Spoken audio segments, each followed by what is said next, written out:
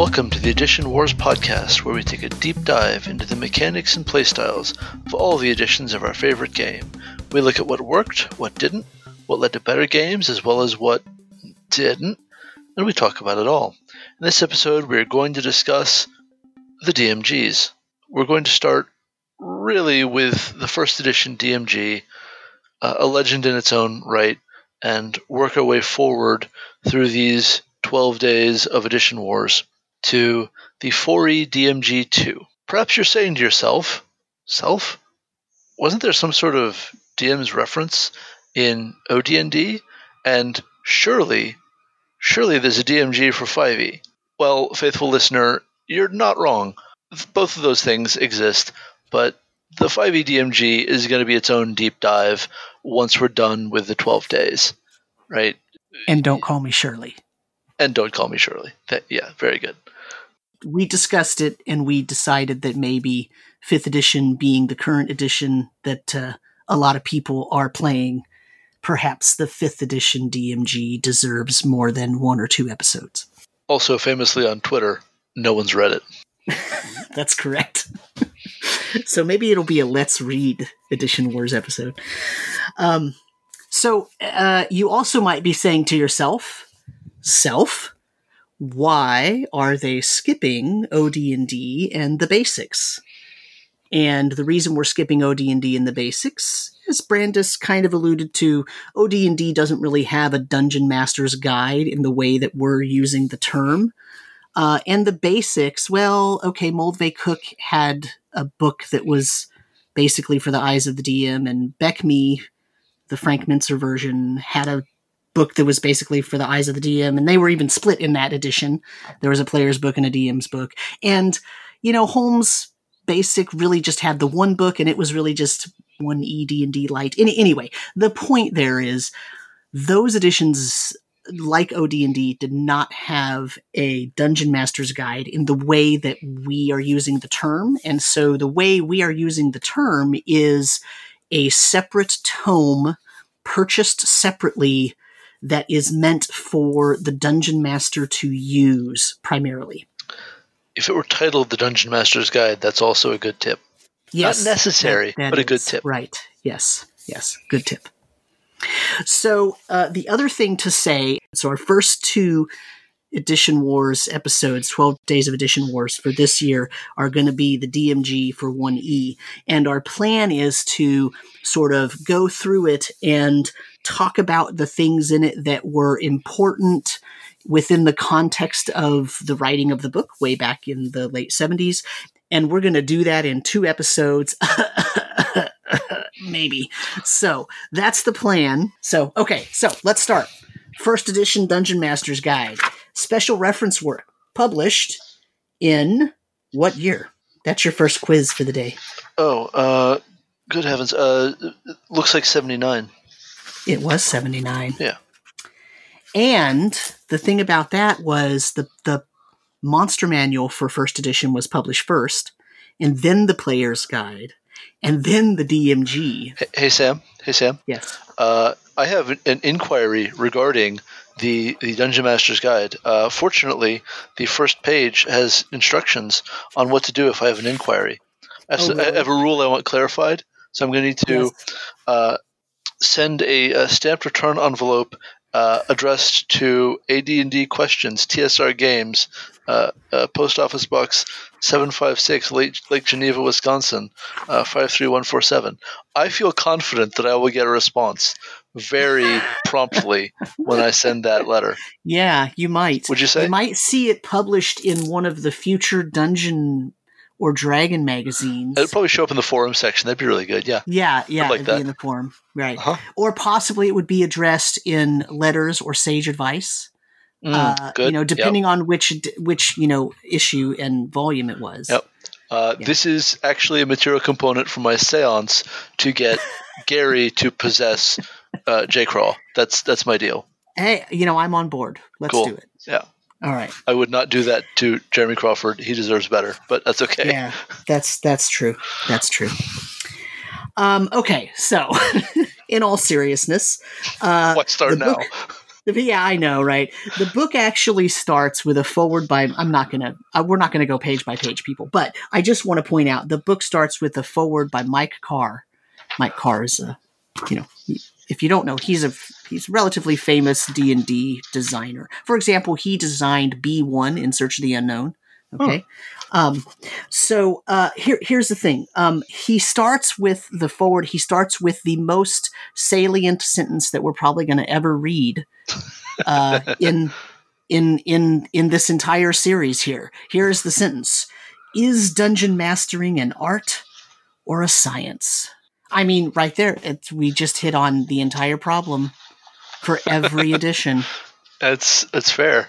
That's fair. I mean, there it is.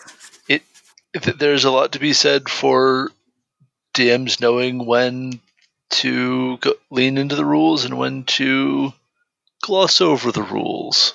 Absolutely. Oh, yes. I mean, yeah. So, is there anything in the first few pages here that you want to talk about?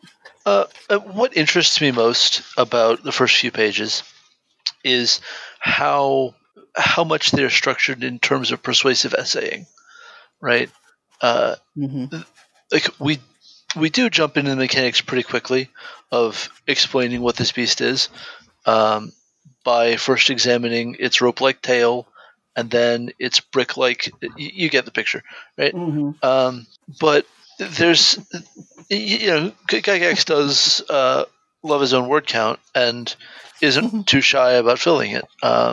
And so, I mean, there's a very brief primer on the stats of 3d6. I don't know why, but sure, fine, whatever, it's fine. Well, I think partly it's because at the time this was written, the majority of people that were interested in this game, I think Gygax thought it was all wargamers who had very mathematical minds, who cared about such things, right? Like who cared about the fact that the bell curve for 3d6 favors between 9, 10, and 11 and 12 as your majority rolls. Well, right? and the other problem that he's solving is that the full range of polyhedrals are not as regularly available in those heady days of 79 as they are now, where there's a pretty fair chance I could get them from Walgreens. Right. Yes. Yeah. I mean, they're widely available now. You know, there was a Holmes Basic Edition box that was, it's called the jailbreak box, because it didn't come with dice because they couldn't get dice made to put into the box. So they made chits. They made the different dice. They made numbers 1 through 20 and then 1 through 10 and so that you could cut them out and put them in a cup and draw them out. That was your randomizer. I am technically aware of such a thing, but I'm horrified. Yeah, I think it was called the jailbreak or the jail edition or something like that. That was its nickname, because you can't use dice in jail because it's gambling. Yep. Yeah. So. The next really important piece of information is another mailing address. It's the same mailing address. Hey, but look, they actually talk about White Dwarf. I know, it's great. I was going to mention that. Which I think is hilarious, right? But, this is also back in the heady days when Dragon Magazine had advertisements from all different kinds of companies. There were articles about games that TSR didn't publish, I mean, because it was it was a gamer's magazine, and so there was a wide variety of material and content for it. That went the way of the dodo bird around, I don't know, 1995 maybe. I'm not sure. I'm not sure what year that happened, but it went away. But yeah, that's how it used to be. I will point out that on this same page, he talks about different methods for generating ability scores. Yeah. I love that these are here. It's kind of wild how many of these have survived into 5e. Right. Like method 1, that looks familiar. Yeah. When you get right down to it, method 1 is still one of the most common means out there, and the only two serious competitors for that post are Point Buy and the 15, 14, 13, 12, 10, 8 array. Right. As far as I could tell you. If there's any other competitor for most common character generation method that breaks out of about 5% of players using it, I would be genuinely surprised. Yeah. No, and just for the audience, method 1 is roll 4d6, drop the lowest. And then do that 6 times and then arrange them however you want. That's literally method 1.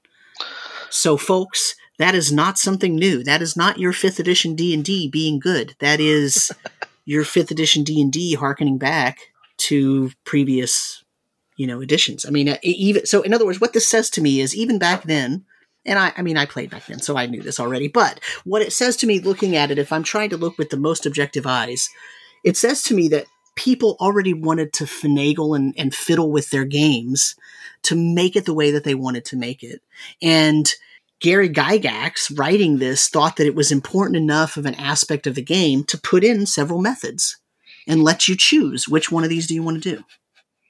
Well, I'm just going to point out that, as Tevye says, where would we be without tradition?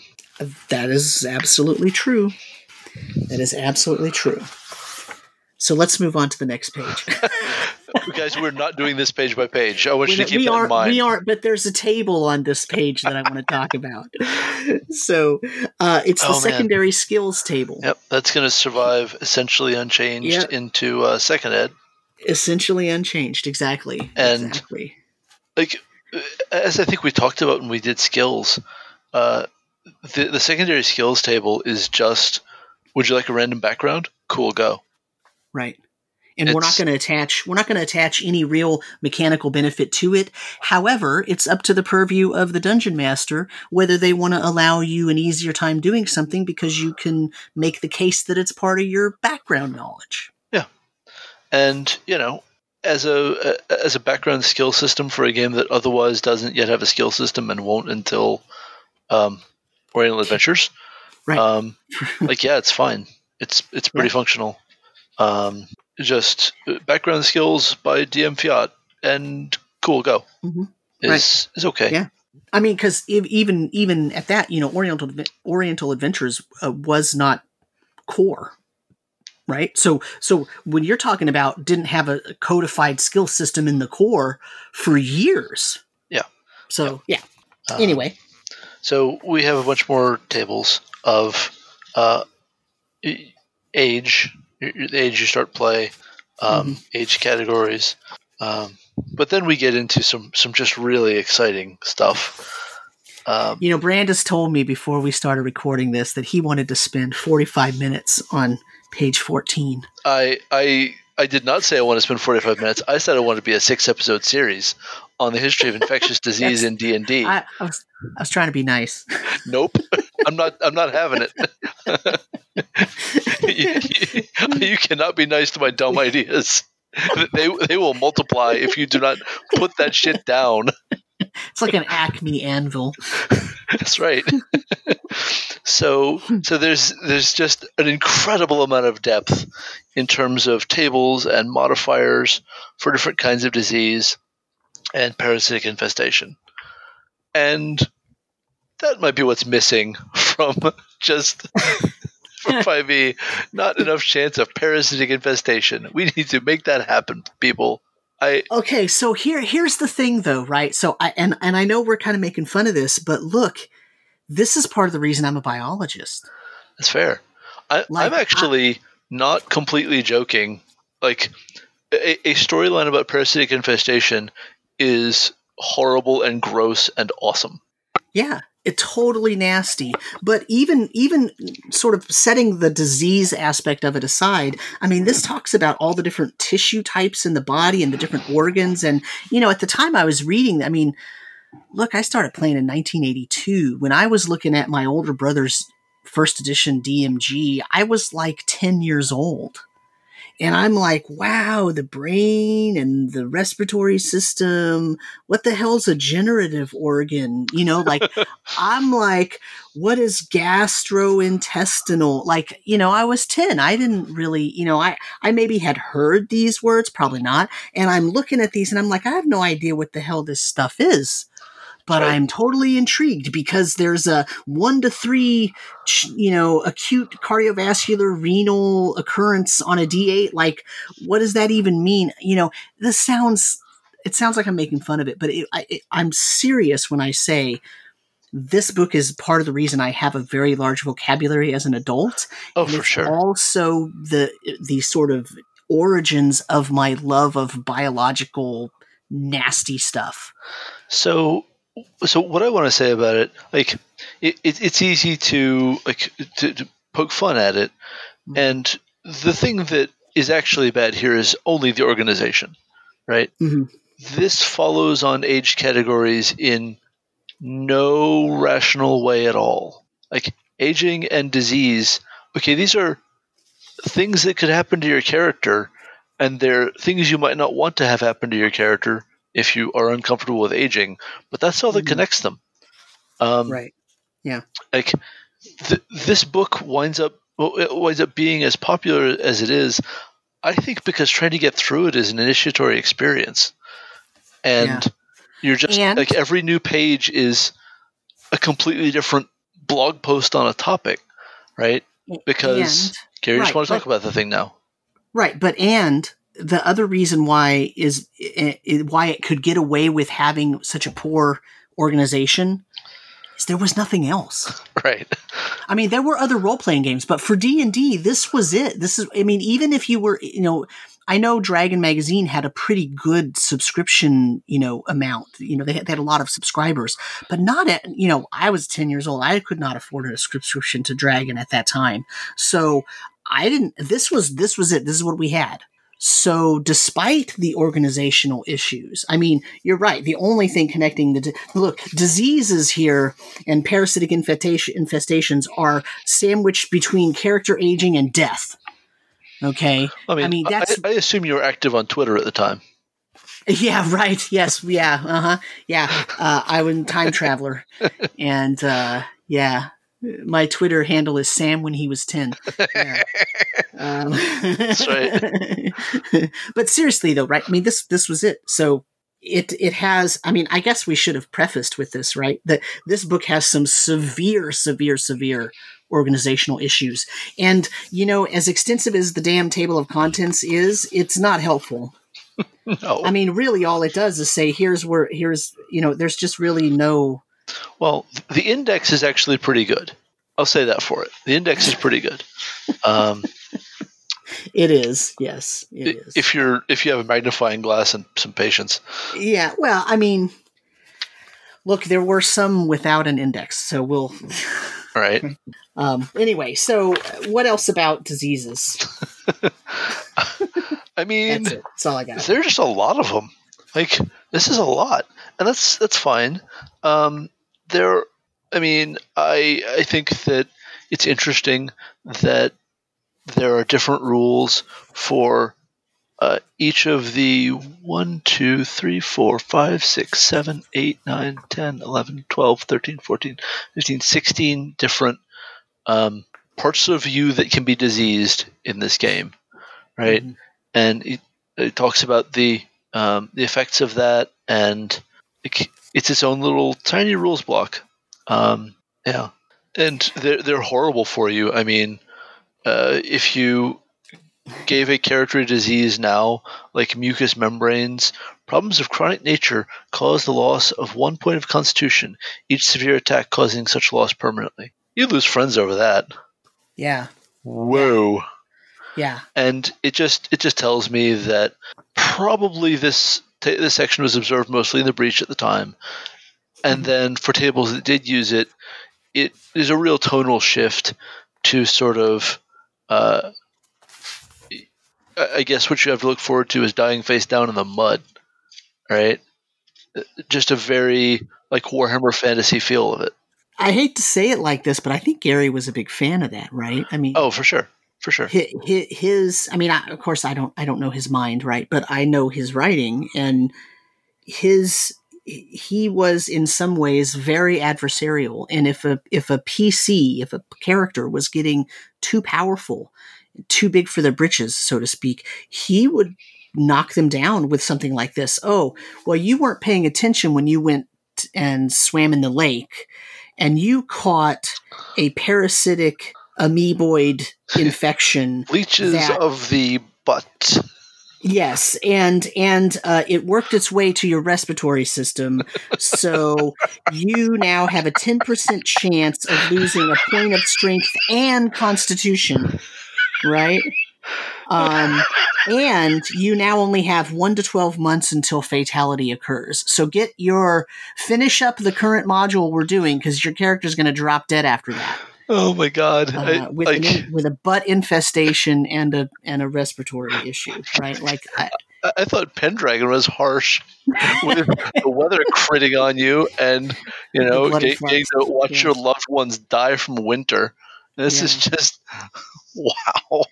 I mean, so to defend it now, other than the defense I already gave about how fascinating it is, as a biologist, it actually is. Because the thing is, he didn't just make this stuff up. He did research and looked at, how he could work this into a game system. But I mean, he probably had Grey's Anatomy or, some kind of encyclopedic book that did that, or some medical texts. I don't know. But it's not really bad. I mean, it's not like, I don't know. Anyway, to defend it a little bit, it's optional.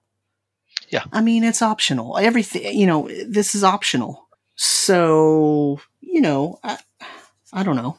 I don't think that he wrote this book with the intention of every single thing in it being used in every single game. Sure, I agree with that. I think this is only really striking because it's right up in the front of the book. If this were, buried in some later chapter, it wouldn't even stand out to me as unusual. Because, of course, you don't use it all the time. You use this when you feel like horrible things happening. But from there, we get into stuff we've actually covered before about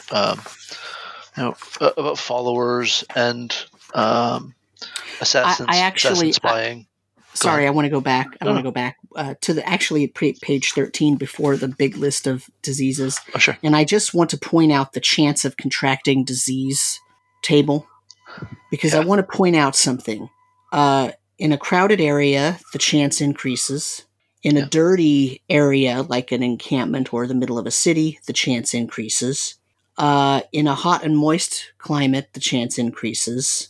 Exposure to a carrier of the disease, the chance increases more than any other thing. Yep. But seclusion on board ship for at least 2 weeks decreases the chance.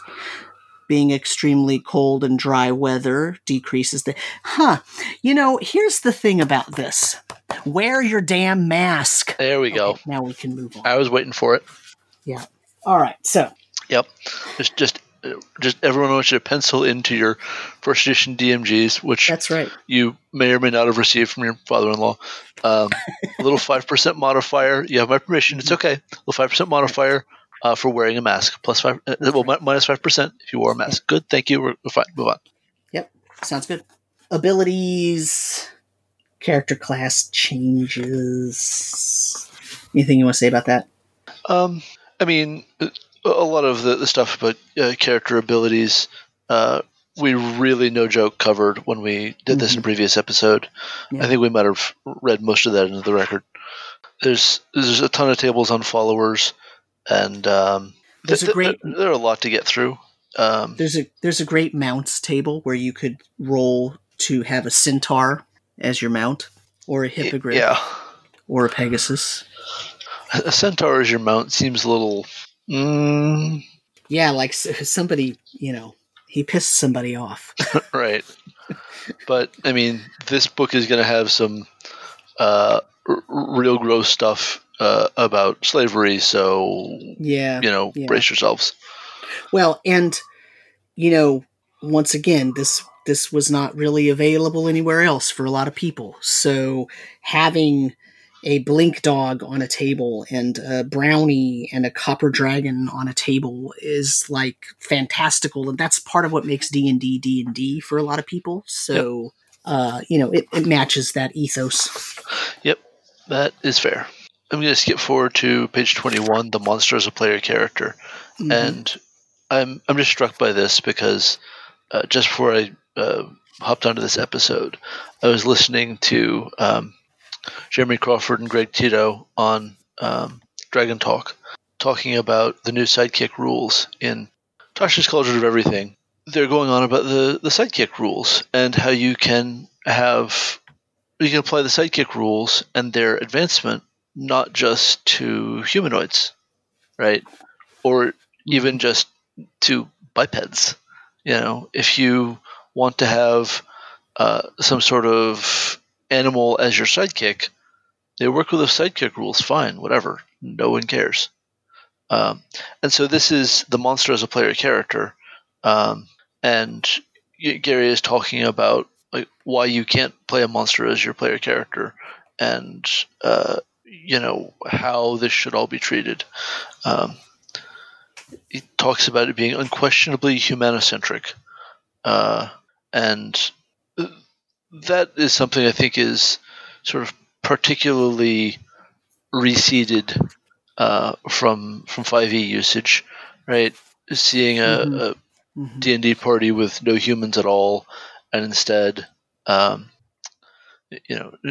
and dragonborn and Goliaths and Tabaxi and whatever you got, really.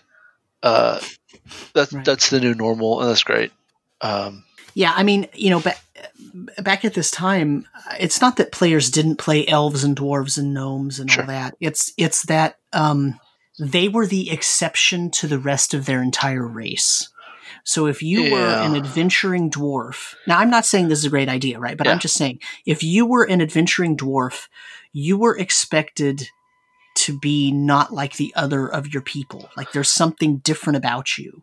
Because the rest of the dwarves are down mining and living their happy little lives, mining gems and gold and all that. Some of them are trading with the other civilized races, but whatever.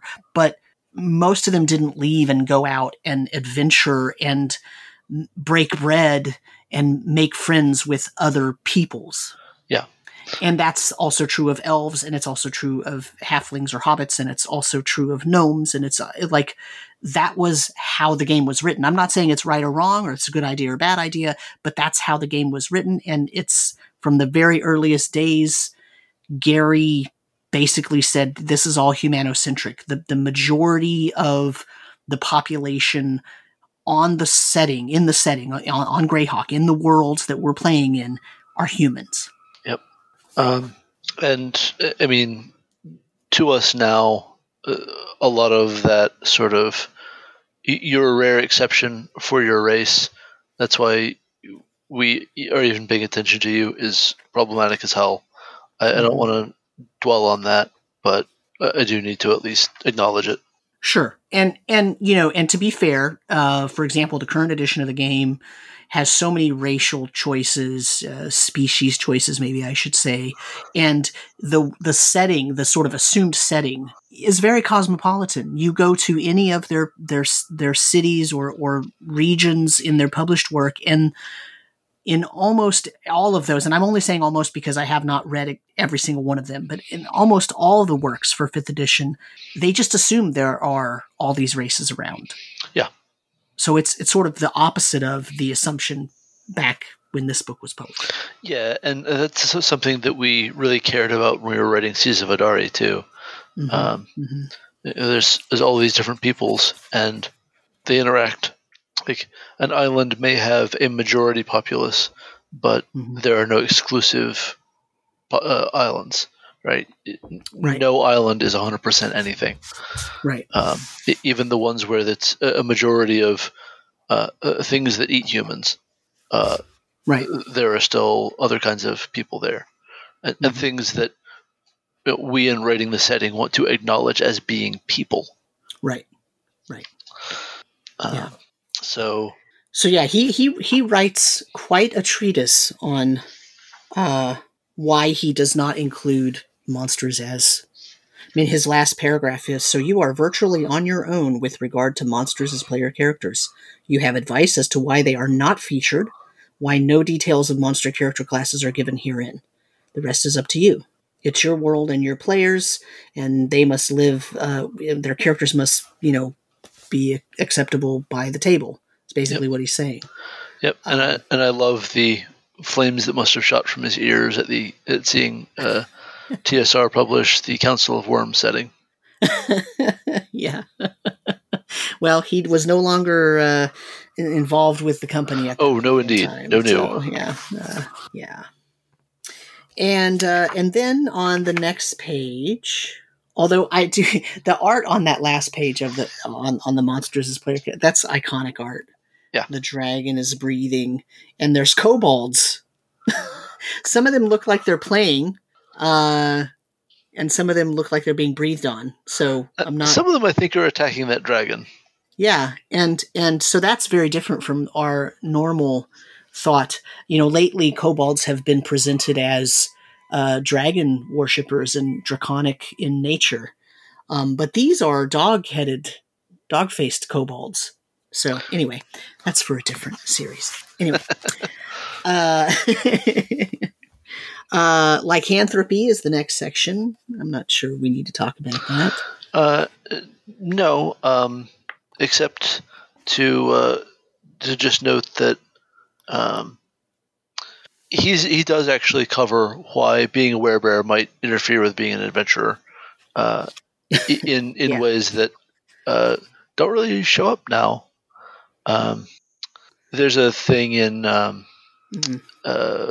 Exandria setting book that can lead to PCs being lycanthropes, and it gets real weird. If you have PC lycanthropes, I don't recommend it. Yeah. Because you're immune to weapons that aren't silver or magic. That's right. That's a lot. That is a lot. Anyway. I mean, the thing... I can't say that I have ever played willingly a character that was suffering from lycanthropy. It's a disease. So, I guess technically it should be in the diseases. Is it a disease or is it a curse? I mean, he refers to it as a disease in the very first sentence. There have been many different approaches to the disease of lycanthropy. Yeah, it's a disease. Well, here it is. You have a chance of catching it, but it's not guaranteed. Yeah. So the thing was, I do remember playing in an entire party that everyone was lycanthropic. Everyone was afflicted with the disease. Wow. I will suggest that while it's fine to use D&D for many, many things, there are very specific better games to use for So You Want to Be a Werewolf. Oh, sure. I mean, I can think of one off the top of my head. Yes. Yeah. No, I know. Yes. Whatever could the name of it be? No, I know. But at the time, that didn't exist. Right. So, and then my favorite subject, alignment. Yeah, I saw your article about alignment and Rime of the Frostmaiden today. Yeah. What'd you think? Oh, your article was great. Your article is exactly what my take on it would have been, other than alignment is a mistake and never should be assigned. It's just awful. I don't really think we need to talk about it. I feel like alignment, and I think you and I have had this conversation before, though not recorded. Alignment is a conversation that we could have, and we actually could have an edition more about it, because I think you think very differently about alignment than I do. Yeah. And that we don't have time in this episode to talk about that. That so is I think accurate. We're just going to skip it. Yeah. And also because it's not specific to the DMGs, it's specific to the game as a whole, so we can have a whole different set of episodes about that. The one thing I do want to say is changing alignment is one of the ways that the esteemed Mr. Gygax would punish his players. Yeah. So you want to talk about that adversarial role. Alignment in part was a way to solidify the way to have an adversarial role and have it be part of the rules. So that's all I'll say about that. So, I really like the next section because this is the section that breaks down some gems and their properties and talks about their values. And this is the kind of material I'm here for. This is the kind of stuff that I'm like, ooh, that's really cool piece of information. I'm going to give my players that in their next treasure haul. Yeah. They're going to have a malachite, or they're going to have an opal, or they're going to have, but I'm not going to tell them it's a malachite. I'm not going to tell them it's an opal. I'm going to say it is a pale blue gem with green and gold modeling. Sure. And it looks shiny. Yep. Like that's the kind of stuff I dig. Yeah, that's definitely good. I love that some of the gems wind up being material components for spells. I assume that happens in this edition. I haven't actually checked, but it definitely becomes a thing later, no doubt.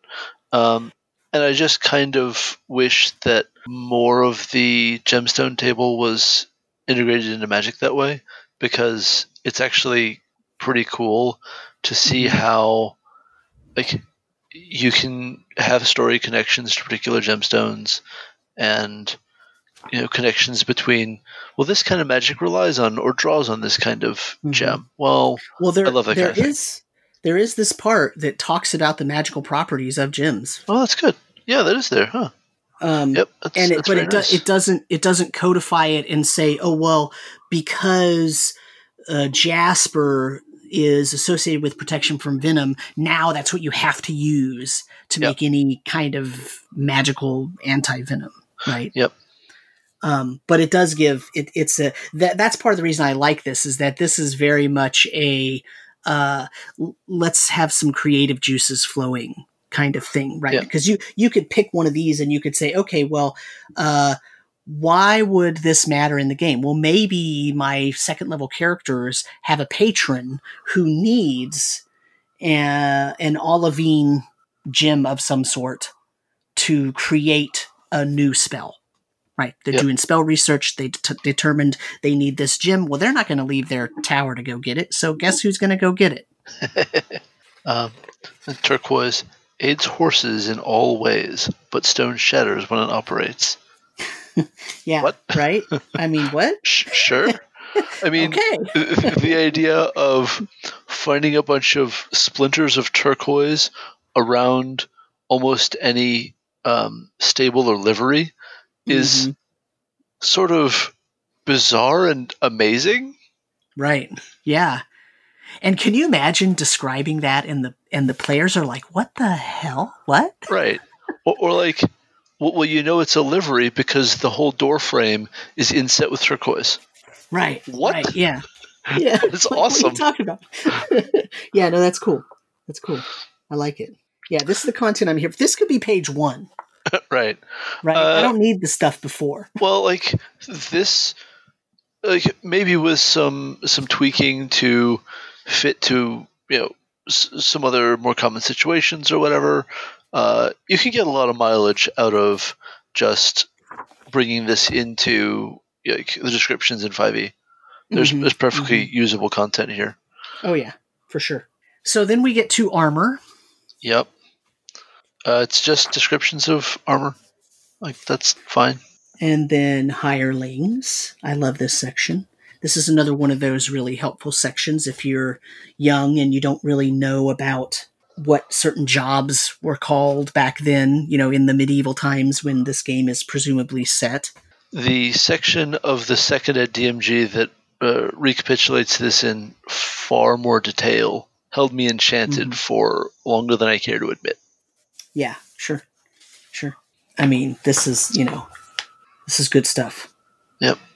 This is, if your party is doing something and they need to hire someone, for example, a limner is an individual that does sign painting and drawing of your heraldic devices. So they're drawing your heraldry. They're drawing your family crest. They're painting the signs and the banners that are going to represent you and your family line. That's pretty important. I think that I think the key question about the Limner NPC is whether or not you are the sort of person who would have the self-restraint to name this sign painter anything other than Simon, who likes to do drawings, because I am not. I do not have that restraint. I mean, yes.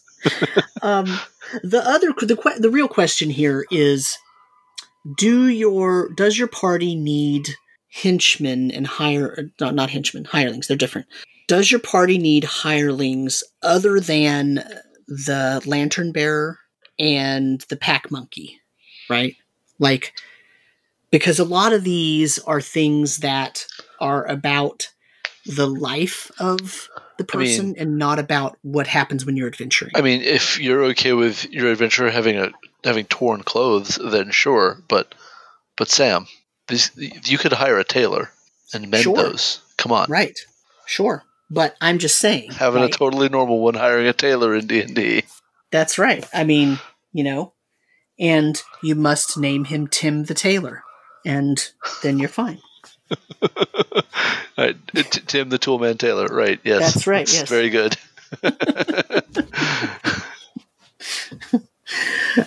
You get the idea, though, right? I mean, I'm joking, but I really do like this section because it gives you. It's for the same reason as I like the armor in the gym section. This kind of stuff, as a DM who was a young person reading this book, this invested in me an interest in.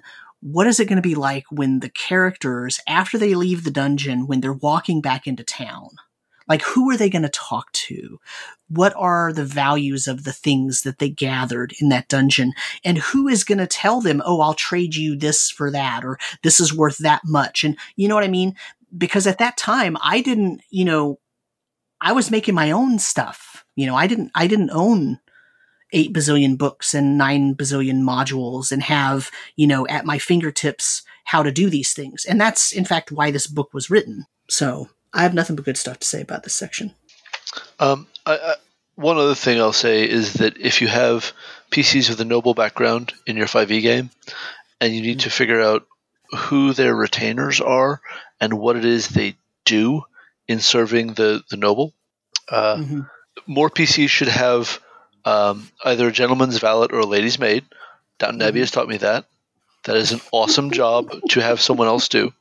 And then a tailor, because she previously mentioned ripped clothes. That's just very gauche. Yes. And honestly, who wants to handle their own pack? Get a pack handler. Come on. Right. Come on. I mean, seriously. That is, handling your own pack is so common. Right. I mean, come on. Come on. But then you get into also expert hirelings, and there's just a lot of them. All kinds of different soldiers and different military roles. Yeah, these are things that you're not going to use until your fighter is building their stronghold, right? But it has the rare feature for this book of including non-human races. So there are stats for dwarven smiths and gnomish smiths. Right. Neat. Yeah. There's also a clue as to why there is a famous character in Greyhawk named Robilar, because a Hobilar is a troop that is a mounted infantryman. So you can see. Are those Hobilar connected in? Well, I'm just saying, right, one of the favorite things to do, there were 2 favorite ways to make a character name. Take your name in real life, and turn it backwards. Yeah. Like Drawmidge, right? Yep. Is Jim Ward backwards. Or find a word and just replace 1 or 2 letters. So Hobilar becomes Robilar. Fair enough. So if you have a need in your 5th edition game to hire someone or to find a sage that has some knowledge, not that I'm suggesting you use these sage tables, but these tables actually give you some idea of some things that sages might know and be known for knowing. So when you're doing some world building, you can be, the foremost sage of, flora in this region knows about all of these types of topics. Well, so I'm going to say this. It could come out as a joke. I need you to understand that I'm not kidding and would run this game. Okay? As you create your setting, you need to assign an NPC to each of these because they're the academic chair of that thing. Mm-hmm. I would absolutely run that campaign of Fantasy Academia, and like you need to know who the top sages in each topic are because it's going to come up. That's right. Yeah, no, I'm on board. Let's do it. Yeah, well, of course you are. You actually work for a college, unlike my dumbass. I'm totally with it. Let's do it. We can combine some of these, you know? You don't need this many chairs. I defy you to tell them that because many of them are wizards. Yes, I know. That would be the biggest problem in the campaign. Legends and folklore, excuse you. Yes, I know. Well, look, the chair of the theology and myth department for Demi-Humans is pissed off because his chair is not comfortable and he did not get a window office, so he is not available for consultation right now. Well, I'm yeah, right. Like look, that comes out as a joke, and that's really academia. So let's move on. I'm just imagining that some of the supernatural and unusual academic chairs published and perished. Yes, yes, they did. Planes, astral, elemental, and ethereal. Yes. That is a publish and perish field. Yes, it is. So it reminds me of one of the very popular running jokes in my campaign. About when the PCs were at a tavern in the city, and they're exchanging ideas about cosmology, and a player who wasn't in the scene piped up as one of the tavern servers with some stuff that her character knew about cosmology. And they sort of turn and look, and we explain that this is, a tavern server. And she says, well, I'm just doing this to pay my way through cosmology school. And we died laughing, and it still comes up on the regular, and now it's in the recording. That's excellent. I love it. That's perfect.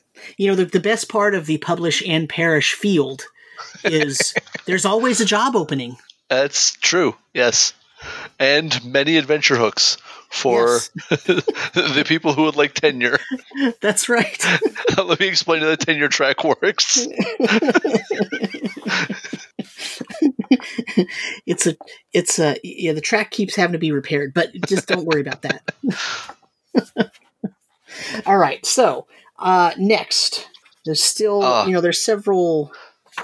So there's a lot of stuff about loyalty, which I don't love it because I'd rather just handle it without mechanics. That's me. I'd rather just decide as a GM that I know the character and can do it. I understand that's not for everybody, but that's my taste. So here's the thing, right? Remember, this book wasn't meant to have every subsystem used in every game. It's true. But it does give a framework for a DM who doesn't know how to do things yet. Yep. It provides at least a framework a way to think about things so that you can figure it out later on. You might decide to use some of this, and then in game you find out, my player, that didn't work because I really wanted that NPC to remain friendly and loyal to the players, to the PCs.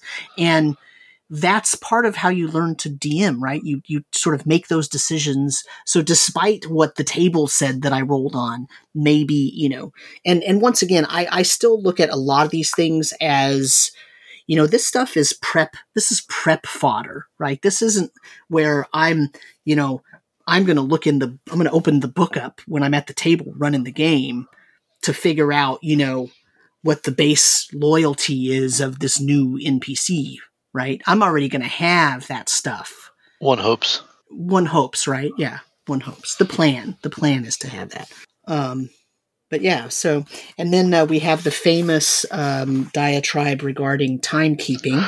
Yeah, I quoted that today in Twitter. Mm-hmm. You cannot have a meaningful campaign if strict time records are not kept. Right. And like that is Granddad sending you an email in all caps and shaking his fist at the clouds of timekeeping. Yes, it is. Man. And also tilting at windmills to some extent. But so I do take his point, and it is important in my campaign. I want to say that. I give this section some grief, but I run a campaign where there are more active players than are in any one adventuring group. And so it's completely reasonable for this team to be on an adventure and they're in the dungeon doing the thing when we have to stop the session for it being, I don't know, late. Right. People wanting to go to sleep. I'm not for it. Sleep. Come on. Right? And then the next session, we can't get the same collection of people together.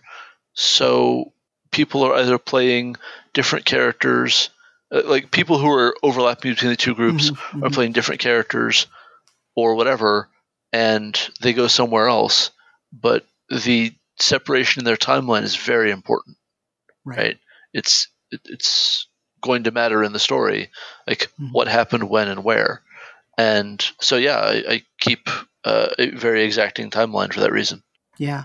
I mean, so for me, I will say it depends on the campaign. In my D&D brief game, in that homebrew setting, time is experienced by the PCs and other basic mortal species as a mostly linear aspect of the world. Yeah. But artifacts and some creatures that can travel to different plateaus are not bound by time. And so you get into this really weird metaphysical idea of, well, if time is a fourth dimension or is something that can be moved through in a different manner than just simply linearly, what happens, right? So in that case, that has implications, but it also means I'm not huge on timekeeping for that campaign. I don't, but in my Rime of the Frost Maiden game, it matters what day it is. Yeah. Because I need to know how many days until the next sacrifice. Yeah. Right? Because that's a huge part of the storyline for my running of that game. And also there are some things, I won't spoil things, but there are some things that are extremely timed later on. Yeah. That I need to know what day it is, how bright it is outside, what time it is, that sort of thing. You know, in other words, it matters if there's a full moon, because in Rime of the Frost Maiden, it's basically dark except for the hours between 10 and 2, 10 a.m. and 2 p.m., and where it's dim light. And all the rest of the time until midnight is completely dark. And then when Auril does her spell, she creates an aurora that creates dim light for a few hours again. So it's basically dim, darkness, dim, darkness, dim, darkness. It just kind of goes like that. But it matters if there's a full moon. So you have to keep time. Yep. I think that makes total sense. Yeah. So, I mean, I get this. I get what he's saying. And also, if you're one of these people that's going to be using those aging tables earlier on, look, in 5th edition, you might gain a level every 2-3 sessions, maybe, especially in the early levels. In this game, in 1st edition, I mean, there were times when you didn't gain a level for months and months and months. Yeah. So, months of game time might go by before you go from 3rd level to 4th level. And so it's important to know how much time, because also there was a training aspect. If you leveled up and you were using the training rules, you needed to train in your class specialty areas for a certain amount of time. So it mattered. Yep. I don't know what percentage of tables actually used those rules. I'm not going to take a guess. Some games that I played, we did, and some we didn't, Yeah. Then we have spell acquisition. Yeah, and what interests me most about this is how much it kind of shifts back to the very essayist style, right? Like, after all these tables, pages and pages of tables, as soon as we got to time in the campaign, we're back to Gygax's essayist, and that continues very much into character spells. And I just think that's interesting as sort of an approach to explication. And some of what's here is actually rules, and some of it is written in a voice of instruction to the DM. It's not written as a rule, but it's instead, you who is reading this book must do this thing, and I'm going to tell you what to say. And it's really different. Something I've caught myself thinking about as a writer sometimes, especially when doing early design documentation. And so it's interesting to see it here, just as like a whole voice of a book. Inform those players who have opted for the magic user profession, right? Is what I'm getting at. Yeah. Instead of saying maybe players who have opted for the magic user profession have just completed a course of apprenticeship, right? This isn't important. It just jumped out at me as something to think about as Gygax's whole approach to the text here. Well, and then he also kind of shows how there's a difference between hirelings, henchmen, and player characters and NPCs, and why there's so many pages or so many tables about loyalty.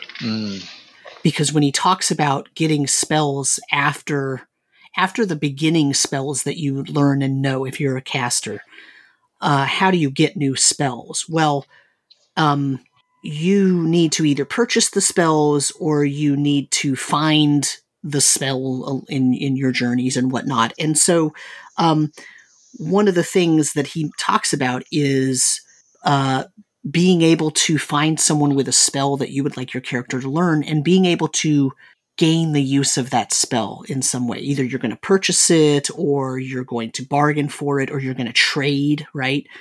And he says this, he says, well, superior players will certainly cooperate. In other words, if you have two players that are playing magic using type characters and they have different spells, they're certainly going to trade each other so that they will both have access to all the spells, right? However, right, he says, so spells will in all probability be exchanged between PCs, right? However, he says, the DM should leave this interaction alone, let the players deal with it. However, that is not the case when the PCs deal with NPC henchmen or hirelings. Non-player character hirelings or henchmen will, in all caps, absolutely refuse to cooperate freely with player characters, even if the PC is their own master or mistress. This is dealt with separately because it's about henchmen and hirelings, right? So, in other words, like, even if you're hiring that person, they are under no obligation to give you their spell knowledge. Why would they? They wouldn't. That's a very strict interpretation of the use and loyalty of henchmen and hirelings and other NPCs that I'm not sure is as stark in, say, 5th edition. Oh, sure. Right? Because that sort of interaction doesn't need to exist in 5th edition. Well, right. And, I mean, the gaining of new spells has gotten so much more relaxed, such that there's only one class that needs to worry about it. And even for them, they automatically get 2 new spells and they level up anyway. Right. I mean, as I think we've talked about before, probably, because I talk about it all the time, I'm one of those people who's very much enchanted with the effort and engagement of gaining new spells. And so, for me, a campaign where all spellcasting classes have to put effort into gaining new spells is an appealing idea and not a frustrating one, because I know I could run it in a fun way and I know I would enjoy playing it. So I'm that kind of weirdo. A weirdo who has also actually read some Vance, so, take that for what it's worth. Right. I mean, for me, one of the problems I have with 5th edition is that magic is so easily attained. Yeah. By everyone. I mean, all except, I think, 2 subclasses or 2 classes have access to magic. Sure. That bothers me. Not so much that I think the game sucks or anything. Just don't get me wrong. This is a personal critique. I know this is totally a personal preference thing. I like to run a much more low magic availability setting. Not that I don't have fun with high I mean, look, you listen to my D&D brief game, you know there's magic freaking everywhere, okay? But my personal preference is I like to think of magic as magical. It's mysterious. It's special. And if every flippin' person walking around has access to it, well, it's not really that special anymore. That's my own personal thing. So I, too, am one of those weirdos that likes the idea of, you have to earn that thing.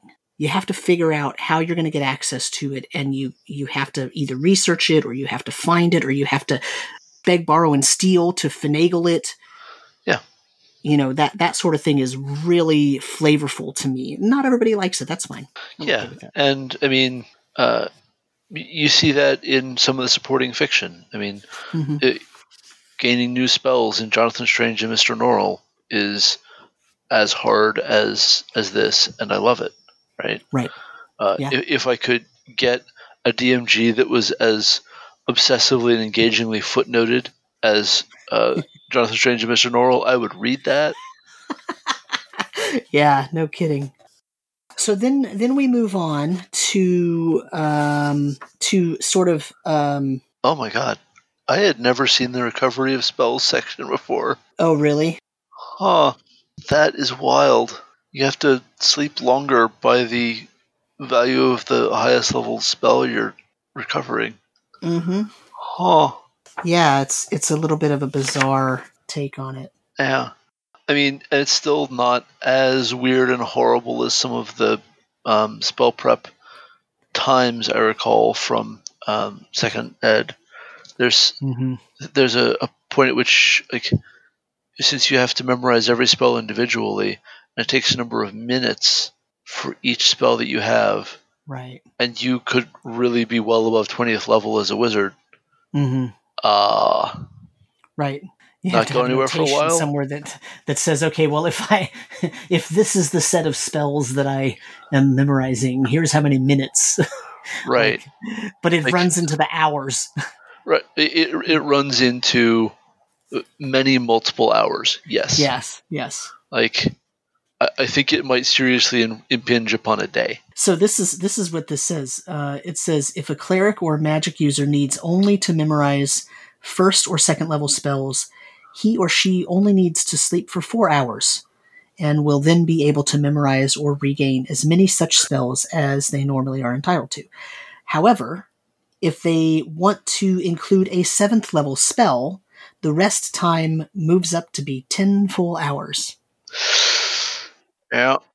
That's not prep. That's not spell prep. That is, here's the long rest that this mage has to go through so that their mind is sufficiently unfatigued, not fatigued, so that they can handle the memorization aspect of these high-level spells. I'm just going to say that I'm pretty sure I would have at least 7th level spells if I ever got 10 consecutive hours of sleep. Yeah, you probably haven't had 10 hours of sleep in 7 years? Accurate, yes. Oh my goodness. Anyway, so then it moves on to talking about individual spells and sort of trying to clarify certain things about the use of these spells. I'm not sure. So I think a lot of what goes on here is a mix of, I'm going to keep magic mysterious by shoving part of the description of what goes on into the DMG. And right. I will say I approve of this more than is actually seemly. It's kind of neat to have a conversation where you learn something about how your spell works from the DM. Mm-hmm. On the other hand, that's a huge pain in the butt for the DM, but I digress. But also, there's also an onus being put on the players here. Because, for example, if you look at the top of page 42 where it talks about Aerial Servant, it says the spellcaster should be required to show you what form of protective inscription he or she has used when the spell is cast. The Yep. 3 forms mentioned are, and then it gives a picture of them. And like that is one of those things where, can you imagine you coming to your first D&D game and you're sitting there and you're playing a fighter because they just handed you one because you don't really know what's going on. And you get into a dungeon and everything's great. And then the magic user, the magic user at the table, magic user at the time, not wizards, right? They tell the DM, oh, I'm going to cast Aerial Servant. And the DM says, okay, well, what form of protective inscription are you using? Because you might put everyone in danger if you're not using the correct one. And that player has to draw on a 3x5 card and show it to the DM. I mean, how fantastic is that? I mean, that is exactly the kind of dorky stuff that we used to do at the table, right? I mean, that is pure on nerd fantastic, right? Like, I love it. So in fairness, in pre-pandemic times, there's a LARP I play where warlocks are a PC caster class, and they do have to draw their summoning circles to like summon their patrons to bargain for spells, and they better not F that up. Yeah. No kidding, right? Like, yeah. There are very strict rules that the marshals know, and for the most part, the players don't, right. about what happens if you screw it up. If you get that chalk line wrong. Oh no! I mean, yeah. So it's good. I mean, I don't have much more to say about this, other than it's just, it's nice to have a way to keep the spells still a little bit mysterious Now, I'll also say the other thing I think that's going on here is the Player's Handbook came out a couple of years earlier, and so this is also an errata or sage advice section for that book. I had a lot of questions about whether HEAL covered serious forms of mental disorders. Does it? No. Yeah. Okay, good. I got it in 2 sentences. We're good. Let's move. Yep. Right. And I think that's part of what is happening in this section. But yeah, it's possible to find some interest here. You couldn't really implement it in this way in 5e, really at all. But I'd be interested to see a game that had that wall of fear and ignorance, right? And tried to restore that. It doesn't really work. Not really. Not with text being freely available to all and sundry. But if the players agreed to not read the book, really interesting stuff could happen. Right. Yeah. That's the other thing about this tome, right? This is meant for the Dungeon Master's eyes only. And I think it says it right in the beginning. This is on page 7, the preface written by Gary, not the one written by Mike Carr, says, what follows herein is strictly for the eyes of you, the campaign referee. As the creator and ultimate authority in your respective game, this work is written as one dungeon master equal to another. In other words, if you're a player, shut this damn book, you're not supposed to be looking at it. Yep. Yeah, and my wife talks about how when she was playing this game as a little kid and her dad was running it, that was a real thing. That was a really big deal. He really invested in keeping this book mysterious, and that was an interesting part of her experience at the time. Yeah, I mean, and I remember thinking, oh, that's really serious. Like if I'm reading this, I have to become a dungeon master. Like I have to, because I'm not supposed to know this if I don't. Right. Well, and that sort of touches on the initiatory experience, right? It's kind of a book curse. Yes, it's like, congratulations, if you read this, you're now a forever GM and you'll never play this game again. Suck it. It doesn't say that, but that's what he means. You know that's what he means. Yeah. It's a Gaius. Yeah. For those of you listening who don't know what I'm saying geese. Geas. It's actually pronounced Gaius. It means you are bound to the quest, and if you stop following the quest or trying to attain the goal, you will wither away and die. So it's Irish for prohibition. All right, just go look up the Toynbee Cooley and read about Cuchulainn. It's fine. We'll wait. Well, just pause the episode. It's all right. Come back to us when you're done with the Toynbee Kali, and you'll know about Gesha and everything you need to know.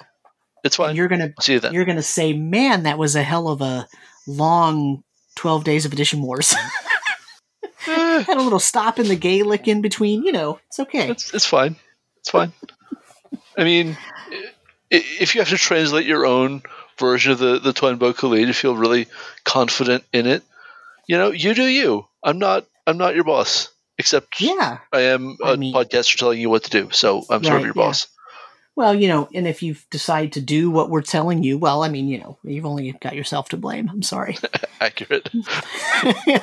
Anyway, next is adventures.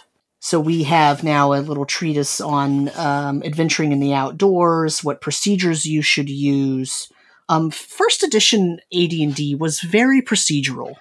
Yep. And by that, what I mean is, the dungeon master had kind of a list of things that you were supposed to do based on the situation, right? Oh, you're outdoors. Okay, well, I need to roll to figure out, okay, well, I need to check to make sure there weren't encounters or if there are going to be encounters. And that depends on what type of terrain we're in and how fast we're traveling. And it was very procedurally generated in terms of what might happen in the game.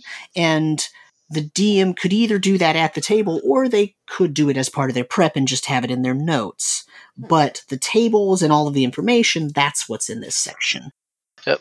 And, there's what interests me in that exact procedural way is just how much dice rolling the GM is nominally going to be doing, where there's no obvious result until much later.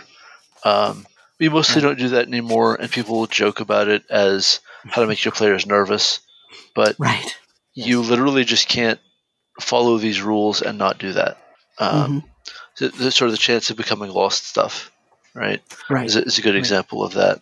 All the percentile, tons of percentile rolls. But there's a lot of detail here that I'm pretty sure we can't make interesting to listen to on the air. But there's a lot of depth in discussion of aerial travel. Right.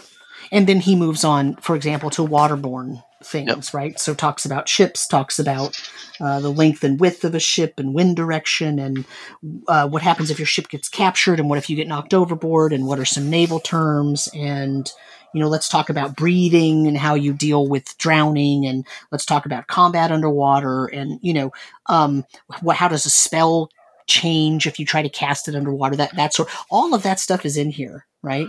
Well, it's interesting to me to see it because Tribalities does so much of this work in 5e. I've spent a ton of time studying how 5e spells work in the rules. And then the places where they suddenly stop working that the rules don't talk about, but just logically that doesn't work underwater. Right. Kind of thing. Right. Yes, how do you have a flame underwater?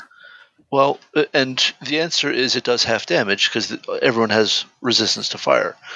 That much they answer. What is a fog cloud underwater? What happens when you summon a creature underwater that doesn't have water breathing? That kind of thing. And so this goes into a lot more detail. But I mean, we also released a naval combat rules PDF to cover a lot of the stuff he talks about here. And so it's interesting to me to find this in the 1E DMG, and then it kind of F's off to the pub until it goes to Saltmarsh for official content. I think it's in Stormrack in 3rd Ed. I'm sure it's somewhere in 2nd Ed because there's a blue DM book, Ships in the Sea. Right. Yes. Thank you. Yeah. I knew there was one. I don't have. That's one of the few I don't have. Yeah. It's not bad. I actually used it a little bit to prep for part of the campaign that I am running. Nice.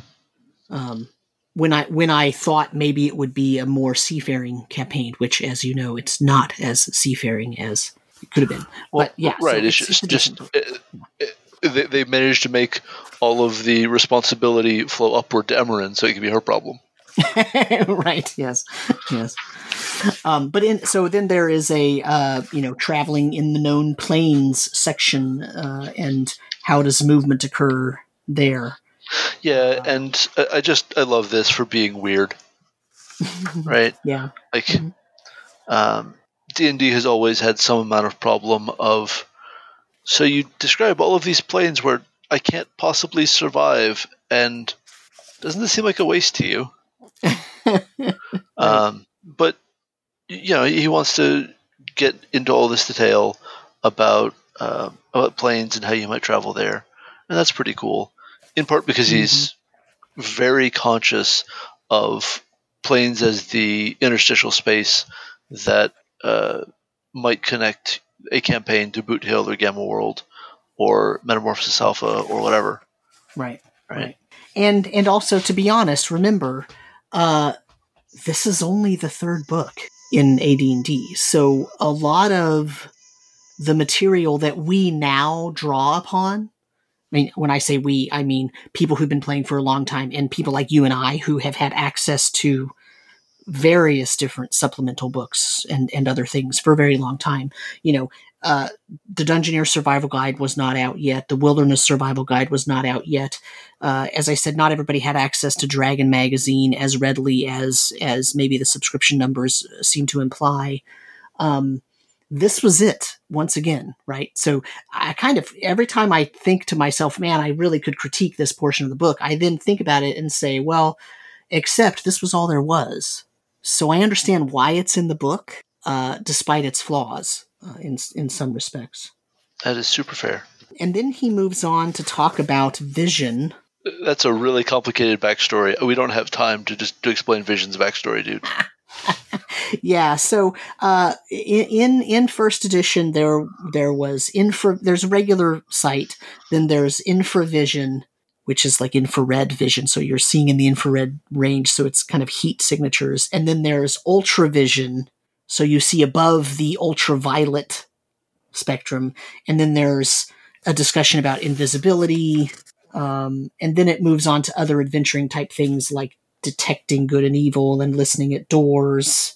And the thing is that these sections in here, they're there because there just isn't a lot of detail in the player's handbook about this. Because remember, this book is what the DM is supposed to be using to adjudicate situations, and the players aren't really supposed to know how it's working in the background, right? In first edition, the idea was the DM is kind of the Wizard of Oz behind the curtain, and you're not supposed to be paying attention to the man behind the curtain or the woman behind the curtain, and you're supposed to just play the game and ignore the sort of cogs and wheels that are moving in the background. Yes. So there's Gary was technically aware that women existed. Technically, yes. I mean, he did have a wife and some children, so I think anyway. I think he was not aware that they would want to have anything to do with D&D. Yeah, not really, no. Although, what was that one passage I read a few minutes ago where it did actually refer to him or her? Oh, good. So anyway, but whatever. How forward-thinking. Yeah. And then there's a combat section. Oh, what I was saying was, in part, these, like the listening at door section and the hearing noise section is more detailed than what you get, I think, in the player's handbook. Because you're supposed to be the one that's thinking of the different contingencies, whereas the players are not. So Then it moves on to combat. And I love how far we are into this book before there is any discussion of combat. Yeah, so page 61. The next time someone tells me that D&D is mostly rules for combat, I will observe to them that it is mostly rules for exploration. Right.